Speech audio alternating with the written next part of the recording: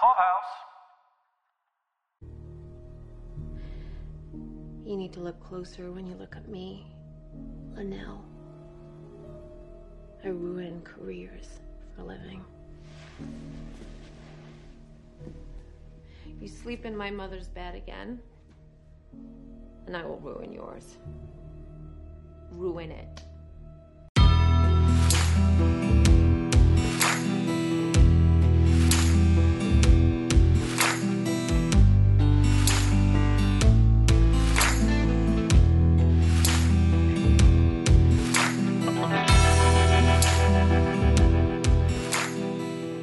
Hi, this is Sheila. This is Steph. And welcome back to Yellowstone podcast from Pod Clubhouse. How you doing, Steph? I'm doing pretty good. How's a beautiful things? day. It is a beautiful day here. So it's November in the Northeast, and it's like 70 degrees today. So opening day of hunting season. Oh. So my husband took the kids with him. Oh, so you're home alone? When does that ever happen? Never. Especially not in 2020. Like right? no one's ever home alone in 2020. And he was like, "Do you want to go with us?" And I was like, "No." You're like, and no. He was pretty offended that I didn't want to join. I'm like, "But I could be home, like by myself." Right. He's like, "What are you going to do?" I'm like, "Nothing." Yeah. Just like podcast. Like watch. Yeah, I was watching TV like all night and then podcasting today. He will be one with nature. Yeah. What a very Yellowstone concept. Oh, yeah. If only our dearlies looked like Yellowstone, but it does not. Does he look like Rip at all? No. Just kidding. I mean, maybe if he grew the beard out. If he grew the beard out, he's dark hair? Yeah, he has dark hair. Yeah, okay. I'd have to get him a cowboy hat. I think he needs one anyway, but he disagrees. If you live in Texas, that's absolutely 100% doable. He has the boots. Okay, so he's halfway there. Yeah. I'll be like, put this on. He's like, well, we're not going anywhere. I'm like, just put it on. And repeat after me. Oh my gosh, I saw some post or TikTok or something, and it was like, this whole rip thing is like the men's equivalent of like asking the wife to wear a French maid outfit. It's like, you don't understand the pressure, like expectation that comes with me. And it's like, but now all these women are asking their husbands to look like Rip. Yeah, I've seen a couple like post-Halloween pictures and things like that of people across the internet. So good. Have done like the Beth Rip couple. Yes. And I'm like, dang. The funniest one had to be, there was like a twin 5-year, they were either twin like 4 or 5-year-old, a boy and a girl. And the girl was dressed as Beth with the black eye. Oh, and gosh. Yeah, like very funny and very well done. She had like on a leopard print coat and cowboy my boots. And the boy was dressed up as Rip, and they put like black makeup on his face to make it the beard. Oh, the beard, and like the two of them just did. I'm going to have to find it and send it to you because it was hilarious. That is so funny. So I was like, yeah. So yeah, the Facebook, the Yellowstone group there was very active with the different oh yes Facebook posts. So I think that's where I saw the Halloween kids picture. If I find it, I'll probably. send it to you. It was Trey funny. That's awesome. I was like, God, you people are so creative. Your Halloween costume was on point. Oh yes, thank you very much. It was so good. I was David Rose from Schitt's Creek. I loved it. So I didn't get to do any TikTok videos like I planned to, but it's definitely a very recreatable outfit. I've since worn the t-shirt, the long sleeve shirt, and I get like thumbs up in the grocery You do? store. Awesome. Yeah, someone was like walking by me and she was just like, nice shirt. I was like, thank you. You're like, if you know, you know. Yes. And Exactly. like, you are my people. Cute. And yours was amazing. You were Wonder Woman. Yeah, thanks. It was fun. It was awesome. And you saw my little city I built, right? Yes. Yeah. Very, very creative. That's funny. But then by the time I built a city, I was tired. Yeah. Well, I actually ended up not dressing up as Wonder Woman to actually trick or treat because. Oh, you did the trunk or treat, right? Well, yeah, we did that like the weekend before, and then I wore that costume to work. Then I was planning to wear it all day and go trick or treating with my kids as Wonder Woman, but then I was like tired and I don't know. I just took it off. I was like, oh, I know what happened. They wanted me to meet them for lunch. My husband and kids, and like I'm like seriously, the restaurant he suggested was the same restaurant we went to the Saturday before after the trunk or treat when I was dressed as Wonder Woman. I was like, I cannot go to that restaurant 2 Saturdays in a row dressed as Wonder Woman, right. And you all in regular clothes. Like, yeah, exactly. You're like, what's wrong with this you? weird lady? Yeah. Do we need to call somebody? You know. So I went home and changed, and then I showed up, and he was like, "You changed?" I'm like, "Yes." Like, I can't come here 2 Saturdays in a row dressed as Wonder Woman. Right. A, they'll remember me. Yes. And B, none of y'all are dressed up. That's a I problem. know. It's like, it was embarrassing enough the first Saturday. I was like, I'm not doing this again. Oh, see, I have no shame. It was funny. Yes. So today we're talking about episode 6, The Remembering. Yeah, I wasn't sure about the title of this one. I agree. Because so far they've been kind of relevant to the episode. We've had Coming Home. That was like Casey and Monica. Walker came home. Mm-hmm. Long Black Train was the one prior to that. That's when we got introduced to the train station. Right. No Good Horses. And that's mentioned in that episode, talking about like when Casey's training the horse, and that's right before the suicide happens. So yeah, this one really didn't have much in the way of relevance to the storyline, I didn't think. I was trying to find, some connection between the title and the story, but... There was just lots going on. Casey and Rip had their moments. Maybe they remembered some bad drama from the past. Guess. I don't know. But this one had a lot of action for me. I really liked it. We got to see every character again. Mm-hmm. You know, we've been a little critical of the series up until this point when they've had everybody in there where it felt very busy, very rushed. But I feel like they fleshed out the story enough now that it doesn't feel so overwhelming. Right. They can just touch on one character quickly and you know the background and you know what's going on. Right. And just move their storyline along a little bit more. Right. I did think it was odd, though. I didn't feel that John was as central to the story this time out. Right. More of a catalyst for other people. Like, he would dance into the scene, do his thing, and then dance out. And then the activity would happen then from his actions. Right. And we get introduced to Sarah, a reporter who's surprised at how much power he has. So we get just a new character in today. Yeah. Yeah. So let's start with Casey and Monica.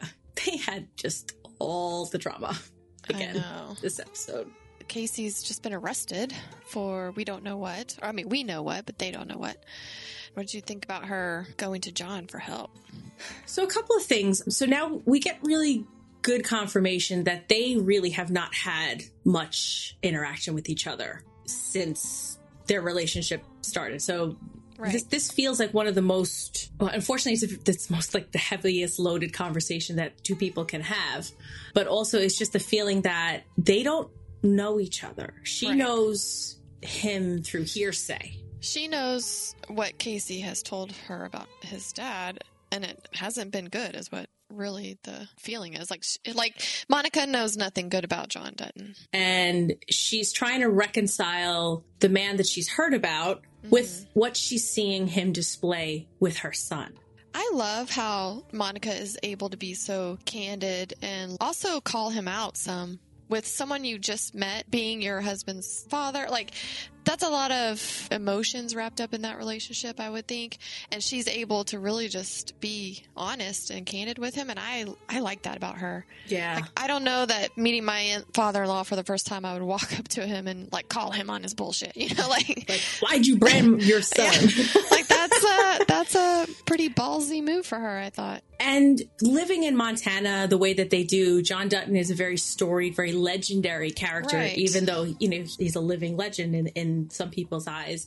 And people have preconceived notions about him, and hers have obviously a different taint because of the relationship with Casey. And there's just so much hurt that we've seen up in his face up until this point. And now that he's been involved with John again, his world has really turned upside down, Casey. Yeah. And she's blaming a lot of this influence on John. But then also she's seeing this very tender, this very nurturing, caring side with Tate that has baffled her a little bit, I think, right?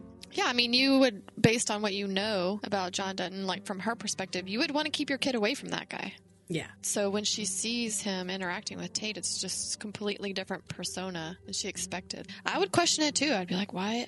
This isn't like who I thought you would be. And she flat out, she asks him about the brand. Yeah. I think she gets an answer she wasn't expecting on two fronts. Right. The fact that John did it himself and that it's a second chance to prove that people can be trusted. I'm trying to read his face there, though. I don't know if I could read it right. Like, I was trying to determine when he said that he branded Casey himself, if it was shame, if it was defiance. I was trying to read his face, and it was pretty stoic. I couldn't read him in that conversation, and I think because for me it didn't really answer the question. why Casey was branded by his father, just because, I mean, he said he disobeyed me one too many times. Like, yeah, I didn't get a good read on where he was with that emotion. And then what could the infraction have been that was so bad that a father would need to brand his son? I agree. It doesn't make me feel like that was, not that it's ever justified, because that's just barbaric, but like, I feel bad sending my son to his room. Right? Taking away TV for a day. You're like, oh, I'm sorry. Right. But it just didn't make me feel any better about this situation. It didn't answer any questions about why that was justified, because it definitely still doesn't seem justified. And for her to just be like, okay, well, thank you for telling me, seemed to answer her question, but it didn't for me. Yeah. So he didn't really seem remorseful. Yeah, I would, like I said, I was trying to read that emotion there. But, you know, as if that wasn't enough of a topic of conversation, she presses him later on to find out why Casey hates him so much. And he basically tells her the story of her, right? Saying that he met a girl and got her pregnant, and John told him that he needs to get her to get an abortion. And she's like, oh. Yeah. So now I know when he goes right after that, he goes in to talk to Tate, and they're talking about the donuts. He definitely feels remorse. Like there's definitely that emotion there. He sees right in front of him what he would have been missing out had Casey listened to him in that moment. For me, that was easy for him to have that emotion. But when he was talking to her about branding Casey, like I said, he was a stonewall. I couldn't read him. It was a very loaded conversation, and I feel like the tension had been building to that point that we finally needed to see something happen between these two. Yeah. Because she's obviously a very big force in Casey's life, and so is his father, even if he doesn't want to admit it. So these two forces needed to come up against each other. So I was glad to see that they finally relieved a little bit of that tension that has been building. But then it also, like you said, left so many more questions unanswered. Yeah. So we'll have to see where this relationship goes. I'm sure the way that they're bringing in these like nuggets of past information is really well structured and sometimes hidden. So you have to really pay attention. Right. I'm going to go back to the cancer diagnosis from the previous episode where it's just like, wait, what? I sort of mentioned these things about the past. Right. So there's definitely more to come between these two because they're not done. Yeah. So Casey's back on the ranch, and this would be the time that he would have needed his gun. He sees Rip. Comes across the bear. Well, he comes across the bear. This is what I'm saying. Like if he had his gun, he would have been able to fend off the bear.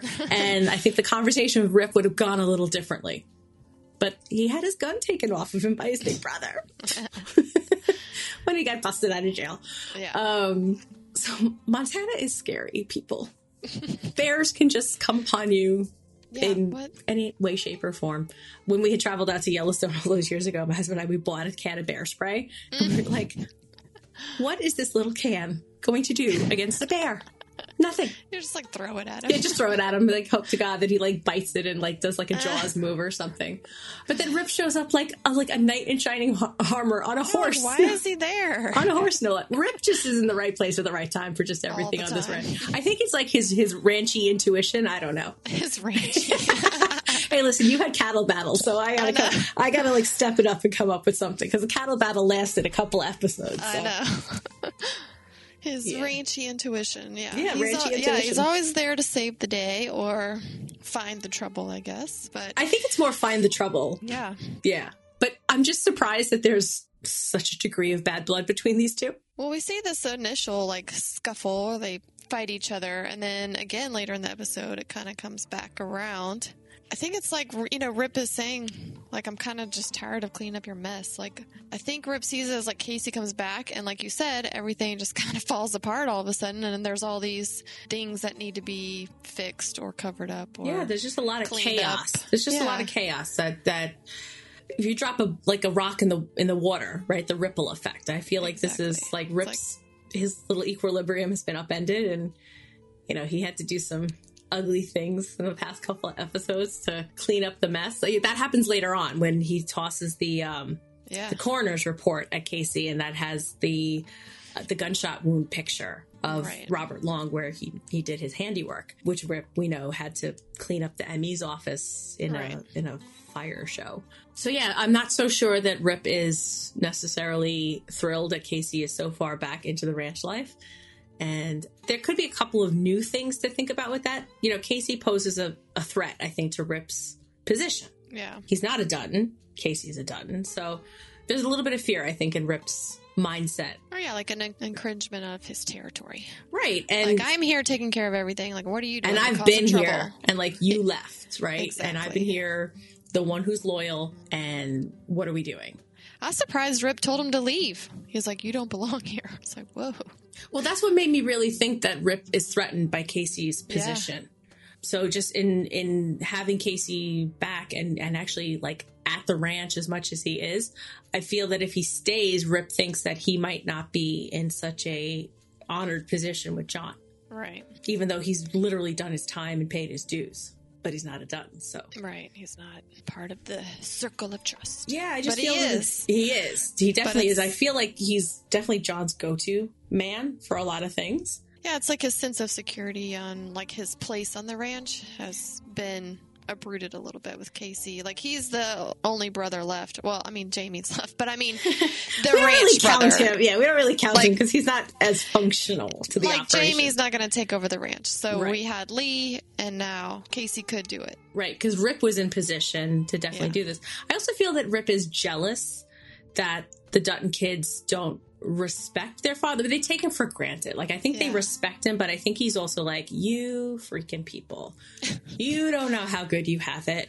And I just feel like this is just jealousy, and this is him feeling threatened. So I don't know, a man like Rip who is jealous, feels threatened, his position is being targeted. I feel like he's already been pretty volatile. I just don't know how an emotional Rip would be. You know what I mean? Like, if he's emotionally invested and now his position is being targeted, I just don't think he has the emotional wherewithal to kind of, like, deal with these feelings. So, at least not in a healthy way. So. I'm not sure, though, that we would, well, I was trying to decide if we would see, like, an overly emotional reaction from him, but I don't know yet. Yeah, I don't know. I don't think that he's going to just necessarily emote on us, but I think that there's going to be some sort of, like, physical manifestation that we can, like, tie this back to. Okay. I don't know. He's a powder keg right now. I'm not going to mess with that guy. No. I'm not going to cross him. No. So we'll see. Yes. If he blows up. And then just as an odd thing, who sent the drone? So we've been dancing around this right now. So there's something big that happens this episode. I know. I'm not ready to talk about it. Yeah, it's a big deal. So... All I'm going to say is goddamn teenage boys and their goddamn superhuman strength. I'm sorry. I know. This is an unfortunate series of events, but Monica is going to work just like people do. And she, like, breaks up this fight. And this kid, like, I can't believe how hard he hit her. She goes down, like, just passed out. Yeah, like a ton of bricks down. Yeah. And the blood, like, running from her head. Oh my God, that was too much blood. Yeah. I mean, we all know that head wounds bleed like crazy, but oh my Lord. The punch alone was enough to knock her out, but then the 1-2 punch, not to be callous, of her landing on the ground as hard as she did. Mm-hmm. Oof. Can we talk about why people in Duttonland do not seek out the level of medical attention that their illness, their diagnosis, their injury warrants? Like, well, okay, they're on the reservation at this point, so I agree with you, but so she's, like, just being cared for by the school nurse. By the school nurse. Okay, but if you're walking and talking, you wake up and you're cognizant and you can answer questions, and would you really go all the way, however many hour drive it is, to the actual hospital? If I was knocked out, I would be like, someone please get me in front of a neurologist. I just feel like people are very like, no, I'm fine. Like, a lot of people are like that. No, I agree. I'm like that. Like, I have to be dying to be at the hospital. Oh, yeah, to go to the hospital, yeah. But with your head, it's just one of these things. Be like, just get a CAT scan. Just make sure there's no bleed. Yeah. Especially with just how hard she hit the ground. But, I mean, and why I say that is because I feel like John and his cancer diagnosis and treatment from last time out was rather quick. Because there's usually, like, some radiation, there's some follow-ups. But, yeah, I just did not feel that great about Monica. And I'm trying to decide, like, what I would do. You know, like, if you are awake and answering questions. And I'm trying to decide, like, would I really go to the, like, urgent care or ER or whatever? I don't know. I probably would be the one, I'd be the same way going, it's okay, like, just go home and see how you feel.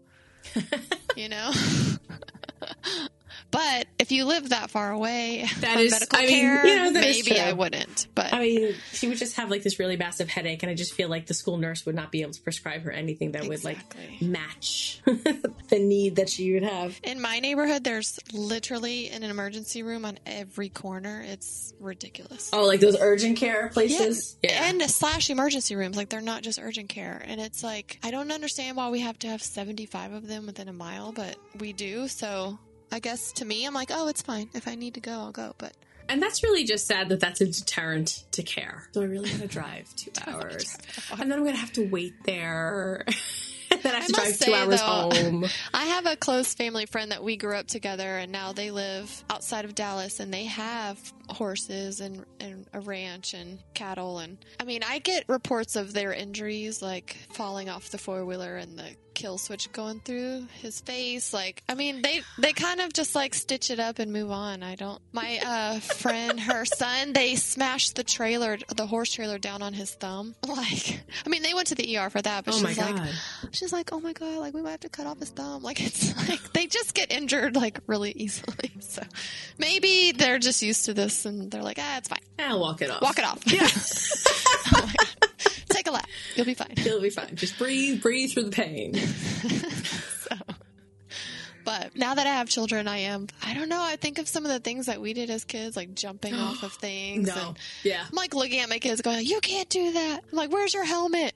Like, my dad was like, we never made y'all wear helmets. I'm like, well, I never fall off my bike as much as my daughter does. Like, she can't stay on the thing, so. I don't even know if they had bike helmets when I was a kid. I don't ever remember seeing anybody with them, unless they were going like specifically like mountain biking or something like that. Or like on a road course or something. But yeah, like riding around your neighborhood, like, nobody was wearing. Yeah, like professional riding, like if you're going like somewhere, but like riding around your neighborhood, I never knew anybody with a helmet. And now it's like I won't even let my son go like on his bike even in my driveway without a helmet on. It's like, where's your helmet? Dumb things we did as kids, and we survived, and it doesn't make us better people for it. I just don't think. We actually have a very close experience with a brain injury in our family, so maybe we're just a little bit extra cautious. And that's not a bad thing. So I think a little bit extra caution would have favored Monica a little bit differently here. I agree. This is very, very, very bad. It's very upsetting to see how badly downhill she traveled after leaving the school. Yeah. Like, it wasn't even multiple days. Also, the visual of Tate, like seeing all this. Like, first he's standing there over his mom, like passed out with blood running from her head. Then he sees her like pass out off the porch, and her dad's doing CPR. I'm like, this is traumatic. I mean, for anybody. Poor Papa Felix. He's breaking my heart. Dear God, don't take her too. Oh my God. I just want to give him a hug. I'm like, Papa. I don't know if that's what they call him, but that's what I call him. All I know is Felix. Papa sounds good. Sounds appropriate. It was just hard to watch. Really hard to watch. You know, just the desperation. And now, knowing what you've just said about, like, them living so far away. Yes, now, I was about to say that. Like, now she's in this dire strait and far from care. Yeah, like, I don't think you can really, like, CPR cannot be administered for that long, right? I mean, after a while, you need something else. Right. So this is very, very bad. From the prior episode, when the meth house blew up, Monica said what at best, like, the ambulance was like 45 minutes away. I remember that. I was just like, oh, that's crazy. Like, there's a hospital within like a 10-minute ride of my house, like a whole hospital, you know? Yeah. The Duttons have a helicopter. Maybe there's life flight. I'm all like trying to like logically figure this out. I'm like, okay, can she survive? Because this is the last thing we see. Right. This cliffhanger. Is not a nice way to leave an episode, but thank God we live in the era that we do, and we're watching this not live, so we can just go on to the next episode and see how she's doing or not doing. I always compare the drama to Grey's Anatomy because they have a cliffhanger at the end of every episode, it seems like, and an insane cliffhanger at the end of every season. Of course. And this has been going on for like 20 seasons that I'm like over their cliffhangers at this point. I'm like, stupid Grey's Anatomy. But like, you know that they're going to emotionally involve you and, you know, reel you in. But at the beginning of the series, when you're in seasons 2 and 3 and 4, those the best seasons of Grey's Anatomy. I mean, the cliffhangers were insane, and I feel like Yellowstone doesn't really do cliffhangers, but man, this was like we can't lose Monica, especially not like halfway through season 1. Yeah, it's just like, although they did kill Lee in the first episode, so right.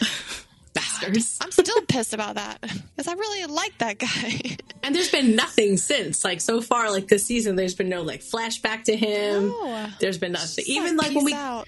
But even when we got, like, the flashback to, like, the mom, Lee wasn't part of that. I know. God. Damn it. Dave, Annabelle, how'd you let this happen? I know. Like, how'd you sign on for one... I know. I'm going to message him on Instagram. Ooh, I got Jefferson White to... he liked one of my posts. Oh, seriously? Yes.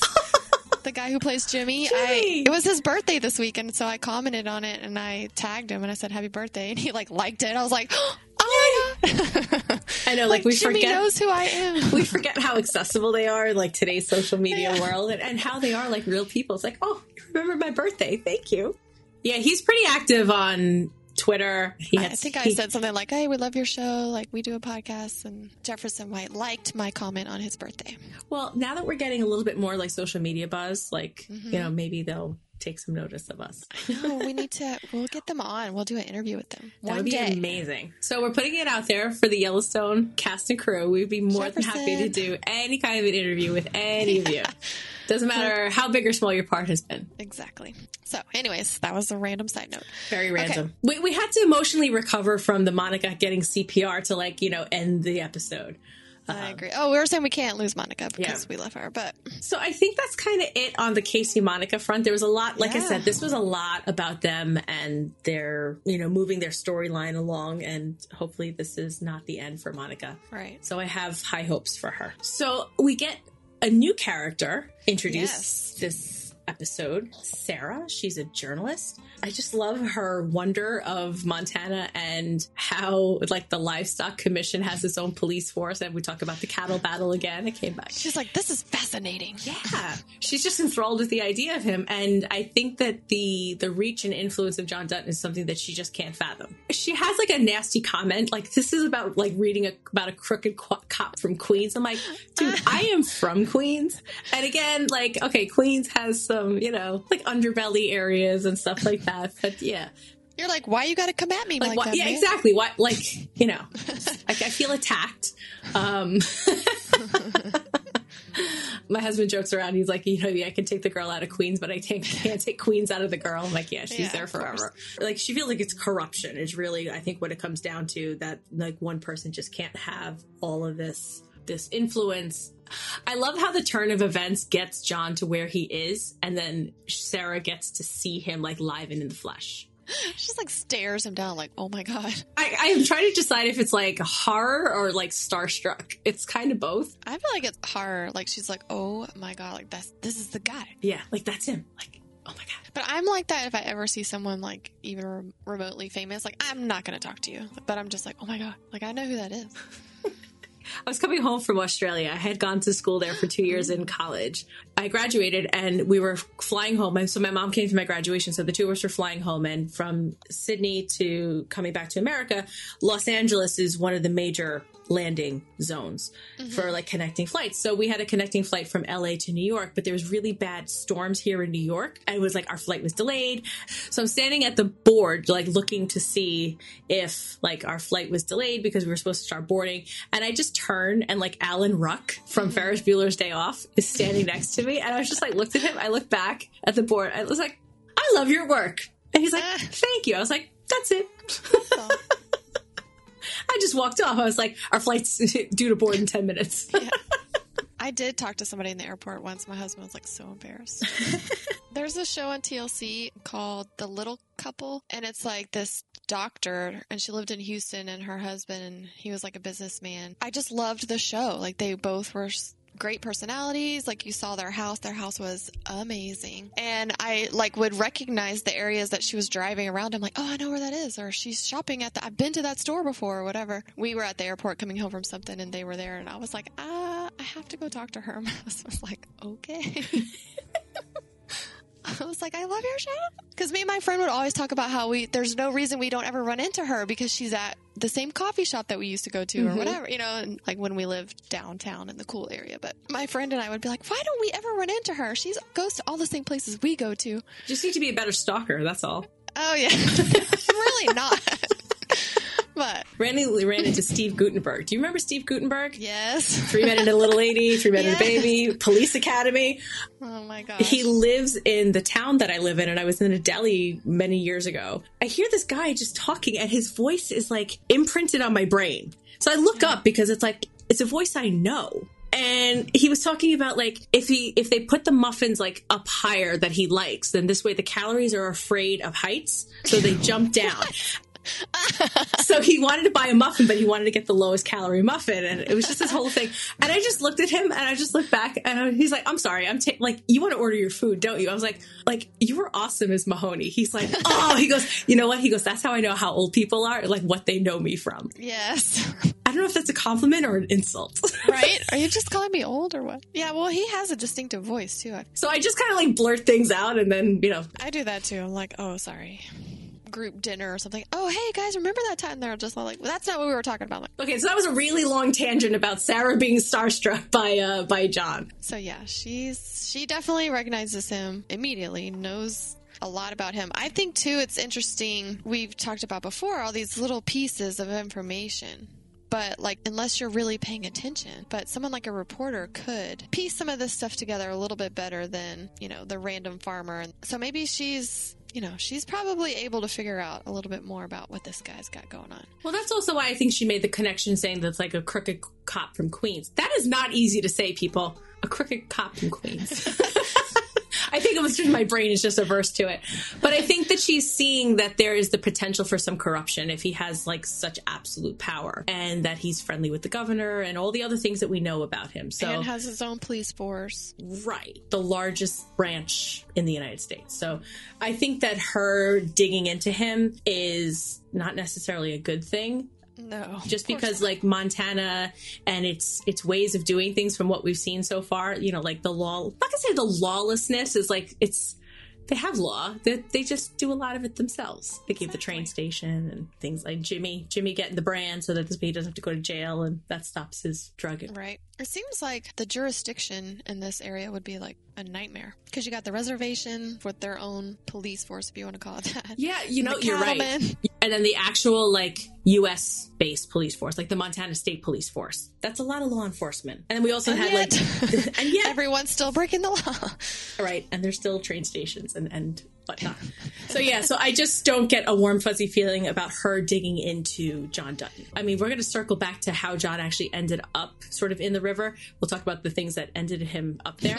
But just him having the moment with his friend Carl in the river, they're fly fishing. I felt really bad for John, and I can't really say that that's much of a statement that I've made in 6 episodes. You know, he's having this moment where he's feeling his kid's loyalty is wavering. I think this is a moment where like the loss of Lee is showing a lot of the Dutton kids' flaws for the world to see. So, but like, I feel like this is a moment like he's being contemplative, and I feel like with Lee's death and the inquiry and the fallout that happened from Lee's death, the cattle battle that ensued, right? The ME's office that Rip had to fix, the, you know, Casey's arrest, like all of this stuff kind of stemmed from that, like the ripple effect of that action. You know, the world is watching, like, you know, they were on the news, the governor wanted it squashed. I just feel that like John feels like his kids' flaws are like now on display. Like the world is watching. Yeah. 6 weeks ago, his world was perfect for what it was, right? And now like he's lost his son. His daughter is obviously having some massive emotional issues, mental breakdowns, screaming at the end of the last episode. Yeah. You know, whatever that gun incident in the truck was with Jamie. Jamie seems to be, of the 3 that are left, the most fully functional. And he just seems like, sorry to like say this, but he just seems like such a fuck up. Like, you know, he just doesn't have a lot of respect from anybody, but he hasn't done much so far to deserve that. I agree. John's not feeling that his kids are up to where he thinks they should be in his mind. Like we were saying in the last episode, like John is trying to sort of orchestrate what he wants everybody to be doing, and they're all just like, no, whatever. And even in this episode with Jamie and Beth, John's embarrassed of them and their behavior. And he's like, guys, get it together. Like, yeah.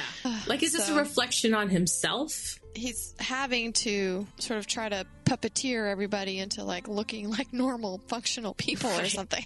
And it's just kind of not always working out for him. Like you said, a reporter sort of digging into these things is not going to be good. He's got to sort of get everybody rallied, really. I just like the fact that he took some bro time in order to kind of hash out some of these things. And it just feels like he's got to still parent his children as if they were not adults. Yeah. Like I feel like that's like a big step backwards for him. And like I said, I felt bad for him. And John is not somebody who would, you would feel remorse for. He's very powerful and very, that's where I'm at. I'm at sympathy for John. Weird. I know. It's a weird place for me right now. Like, I feel very strange about this emotion. So I guess we can move on to like Jamie and Beth and how John ended up in a river. Yes. Oh my gosh. I loved this whole scene play out with Jamie and Beth going to see the governor. Like, what a shit show this was. Like, Beth deserves to be slapped so bad for how horribly she behaved. I mean, really, like the governor's called her out, like behaving like a child. Like, this is ridiculous. And then like, too, like how eager Jamie is to go there. Oh, he is like all set up for him. He is the equivalent of like a third grader on the first day of school with a shiny apple for the teacher. Yeah, he's like, yeah. And Beth is like, I gotta go to the bathroom. She's just like, and he goes, don't fuck this up for me. She's just like, oh, I'm fucking it up. Yeah, it's like, you know what I'm doing. Oh, yeah, this is going to happen. And then we get the introduction of a second new character, Christina, as the political operative for the campaign.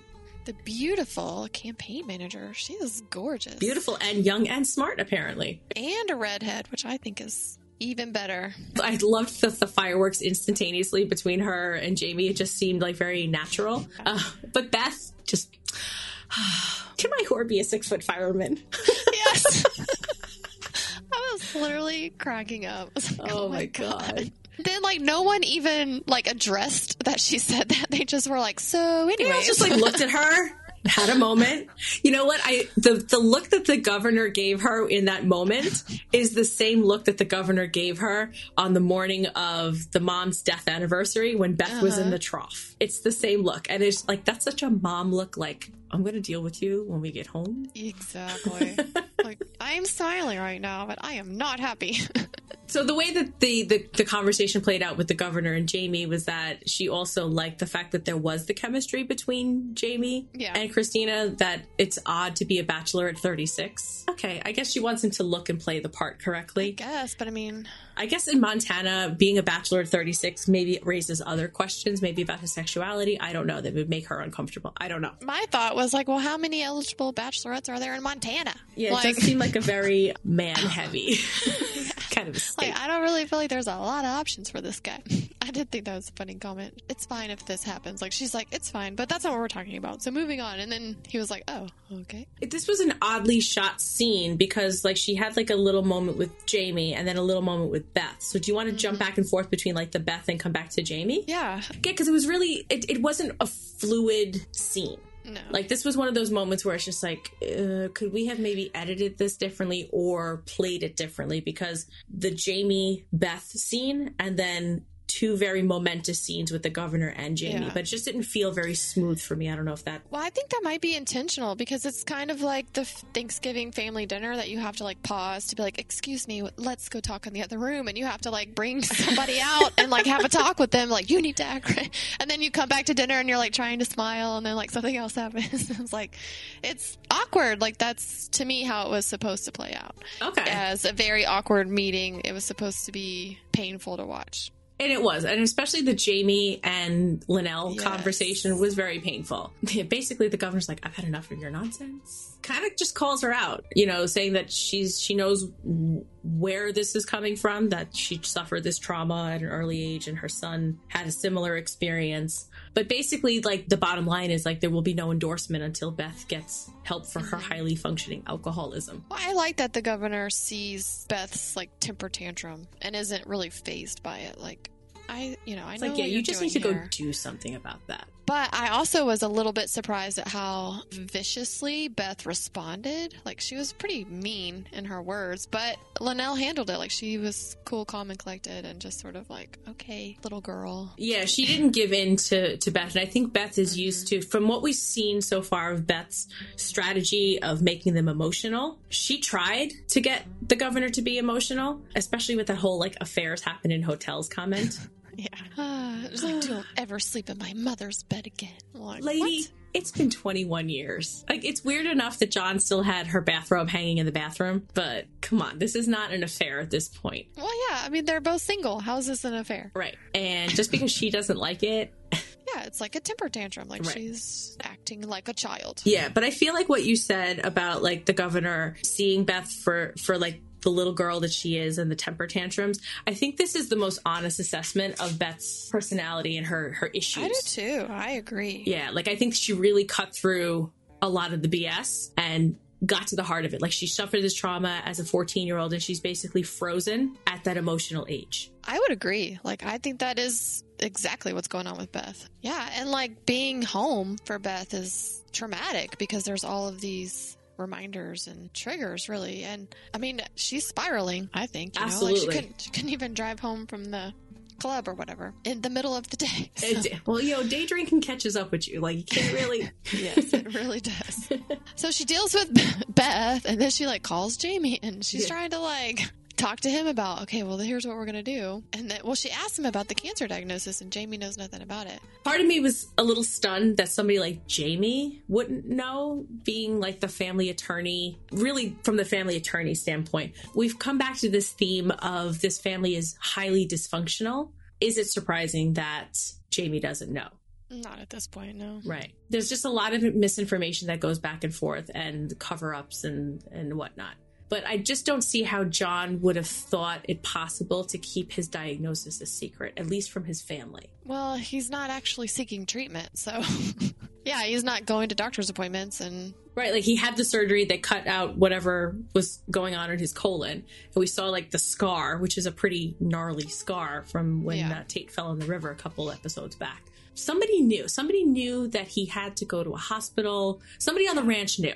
Because, like, it's not something that you could just, like, drive. I'm sorry to be all hospital procedural. But it's not something that, like, he could have just, like, driven himself home for. I mean, it was likely a same-day procedure. Really? Yeah, it could be. Depending on how much they had to do. I mean, but, like, that type of an incision would probably be a same day. They don't keep people in hospitals for nothing anymore. Yeah, so they would have, like, basically just probably sent him home the same day. You know, just done the pathology on the tumor or the part of the colon, whatever they brought back. And he said that it was done. It was all cut out of him. But I feel like if anybody in the ranch knew, it was Rip. Oh, yeah. Like, he would have to have been the one to drive him. Right. The fact that a hospital is so far away should be a deterrent to care. But, you know. But I also feel that Jamie's response to this was just a little bit juvenile as well. No, I agree. I was like, really? You're going to storm out of this meeting with the governor of the state? Like, talking about your next job, your promotion. Like, when do you storm out because your dad may or may not have had cancer? Like, I don't know. I agree. I thought that was completely emotional reaction that, like, could have waited another 30 minutes or whatever the meeting needed to go on. Like, I mean, like, he grabbed his bag. He was all aflutter. There was, like, suit jacket flaps flying. It was just, like, the man's not dying, not on his deathbed. They're not about to unplug the machine. Yeah. You know, so it just felt, I'm going to say juvenile is really the feeling of it. It did sort of make me laugh. He's like, oh, my God, I have to go. And then Christina's like, wait, am I driving you? Like, what? Yeah, cute little Christina. She's like, wait, do you need a ride? Am I coming with you? He's like, no. Oh my gosh. Then, like, speaking of this juvenile reaction, like, the way that Beth and Jamie, like, treat John when he gets home and they're, like, standing on the front porch, like, pouting. Yeah, arms crossed, full on. Like, if there had been a foot stomp from either one of them, that would not have been out of line. Exactly. Right? I was like, what are y'all doing? I would be mad if my parent hid that from me, but I don't think I'd stand waiting for them to drive up in their driveway, like, to tapping ambush. my foot, like, where have you been, young lady? Ambushing them. But his reaction was my laugh out loud moment for this episode. Like, he rolls down the window and they just start at him and he rolls it up. He's just like, can I just have, like, one day without drama? He's like picks up the phone. Carl, I need you. This is so mean though. Like when we can't even make it home from school. We have like an 8-minute drive home from school, and like we get home and they all pile out of the car, and I literally like sit in the car for a few minutes, and then they come out. They're like, "Mom, are you getting out?" I'm like, "Yes." Yeah, I'm just mentally preparing myself for what's about to happen. Like we've been in the car for 8 minutes and I'm already done. So like, give me a second. Like I got to regroup. Like it's every day, and they come out there, "Mom, can I have a snack?" I'm like, "Just a minute." Like let me sit in the car.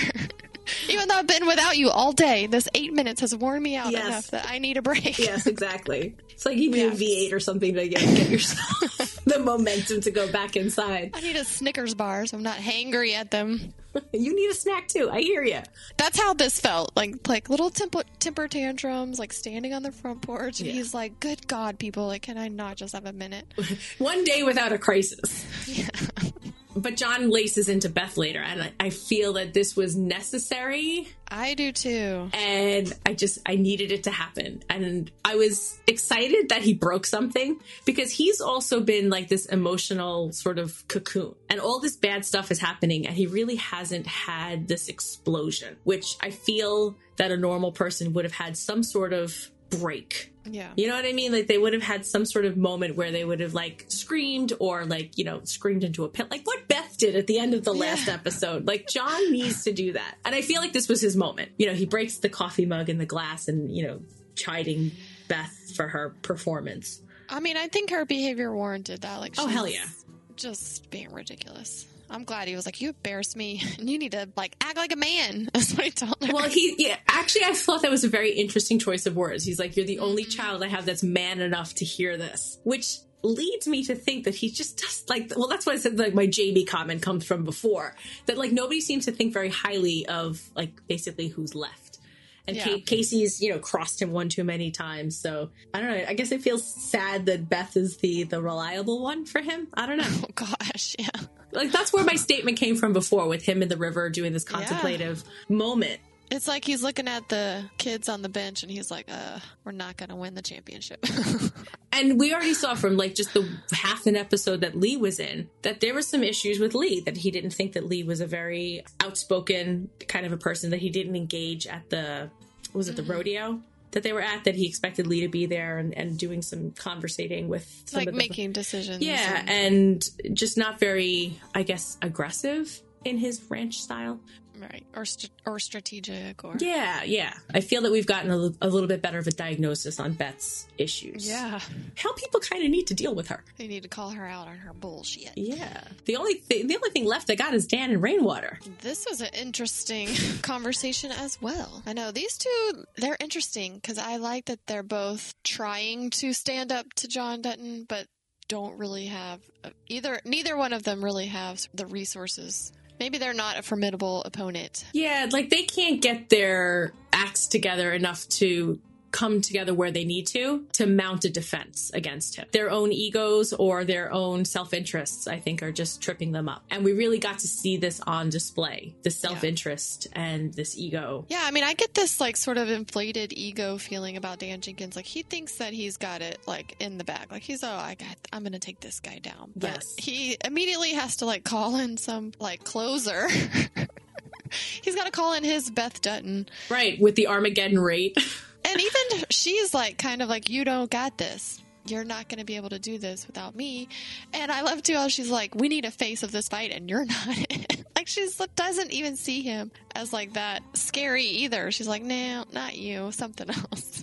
So can we just backtrack for a second? Because he says something at the very beginning of the meeting with Melody that I was just like laughing my 2020 butt off at.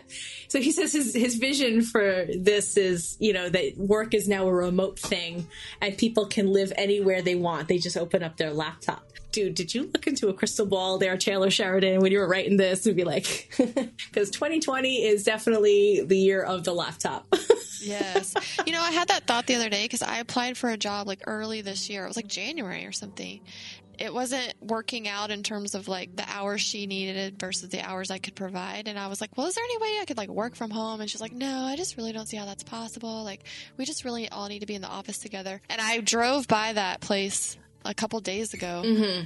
And I like had this thought like, oh, I bet they are all working on I'm remotely now, pretty girl. sure. Like, Listen, the corporation I work for, it had no telecommuting policy prior to March 12th of this year. right? I was like, None. I bet I could have gotten that job now. And I've been home since March 12th. March 12th. I can't even imagine. I mean, when I'm thinking about that, I'm like, oh my gosh. And just for the record, it's November 7th, just so people can do the math right now when you're listening to this. But yeah, so getting back to what you said about like, you're not the face of this fight. And then Rainwater just pops in. How about my face? He's like, what about me? I represent diversity. It's like, I don't know. I just feel like you have to think about that too. And sort of these political and or agendas, like it has to sort of look a certain way too. So Right. that made me laugh. Like, he's like, well, what about me? Like, Yeah. I could be a good face. Like, So they go through this whole conversation about like their business dealings and how they can like one up each other kind of thing. I just basically felt like I was watching Shark Tank, and I feel like Kevin O'Leary was there and be like, I just want to deal in perpetuity just to be on the safe side. Like that's always his thing. Like just so that I can continue to make money off of this. like forever. Forever. Yeah. So like there's this whole discussion about like leasing on casino land versus subdivisions and things like that. And I was just like, I just want to deal in perpetuity. That's all. Yeah. We're talking about a casino. That is a cash cow.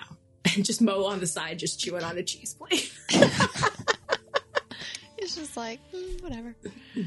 But Dan is smart. He knows who Rainwater is. I like that he knows he's the enemy of my enemy. Like, I feel So like I that could would have use been this. I feel like that would have been a more appropriate like title for this episode. Dan also realizes that Rainwater is out to destroy John and that this could work well for both of them. So this is like the most shrewd I think that we've seen Dan. He's been very emotional to this point. I feel like this was an emotional reaction as well, though. Oh, he was just seeing dollar signs. Melody's like, hello, think about this. And he's like, nope, I'm in. And like shakes his hand. I'm like, dude. Like, so when I say shrewd, the most shrewd we've seen him is that he knows that Rainwater is John's enemy and knows who he is. So I give him props for knowing at least that much. Yeah, he sees his window. But he's also like hook, line, and sinker. They shake on it and she's just like, no. It's like, dude, I've just what are you witnessed a deal doing? with the devil, Yes. There's just a lot of potential there for them to wreak some havoc. Yeah, I mean, Melody has a plan, too. Like, she's thinking about going after John Dutton with environmental violations and all this other stuff. Like, she's got some ideas, too. I mean, maybe together they're going to make a pretty powerful team against John. It felt like they went very quickly from, let's take down John Dutton to, like, well, let's make money. Like, right. It shifted rather quickly. Yeah, it didn't really flesh out the, like, how are we going to take this guy down? But I'm sure they'll get there. And I highly doubt that this is an agreement right now that's built solely on trust and, everyone doing the right thing. I just feel like everyone's going to screw each other over somehow. Of course. It's just the Yellowstone way so far that we've seen. And one last random question. There was a drone at one point on the reservation. Who sent the drone? Is this important or is this just one of those little things like... Well, it's so random and weird. And then Casey and was that the brother or the cousin? It's a brother or brother-in-law? I'm not sure. Chase down these guys with a shotgun. He like shoots the drone out of the air. Is it really about the dinosaur bones? Do you think? Maybe, because they said that they look for treasure. But how would they know it was there, like specifically by that one trailer out in the middle of nowhere? I don't know. Maybe that's why the drone was circling around. But the drone is no more, so I don't know if it's significant or not. But it was just funny that Tate's like, my dinosaur. He runs over. Let me protect him. So we will be back here very shortly with the next episode, which is episode 7. So there's only 9 episodes in the season. So yeah. Getting close to the end of season 1. So we got the cliffhanger of Monica.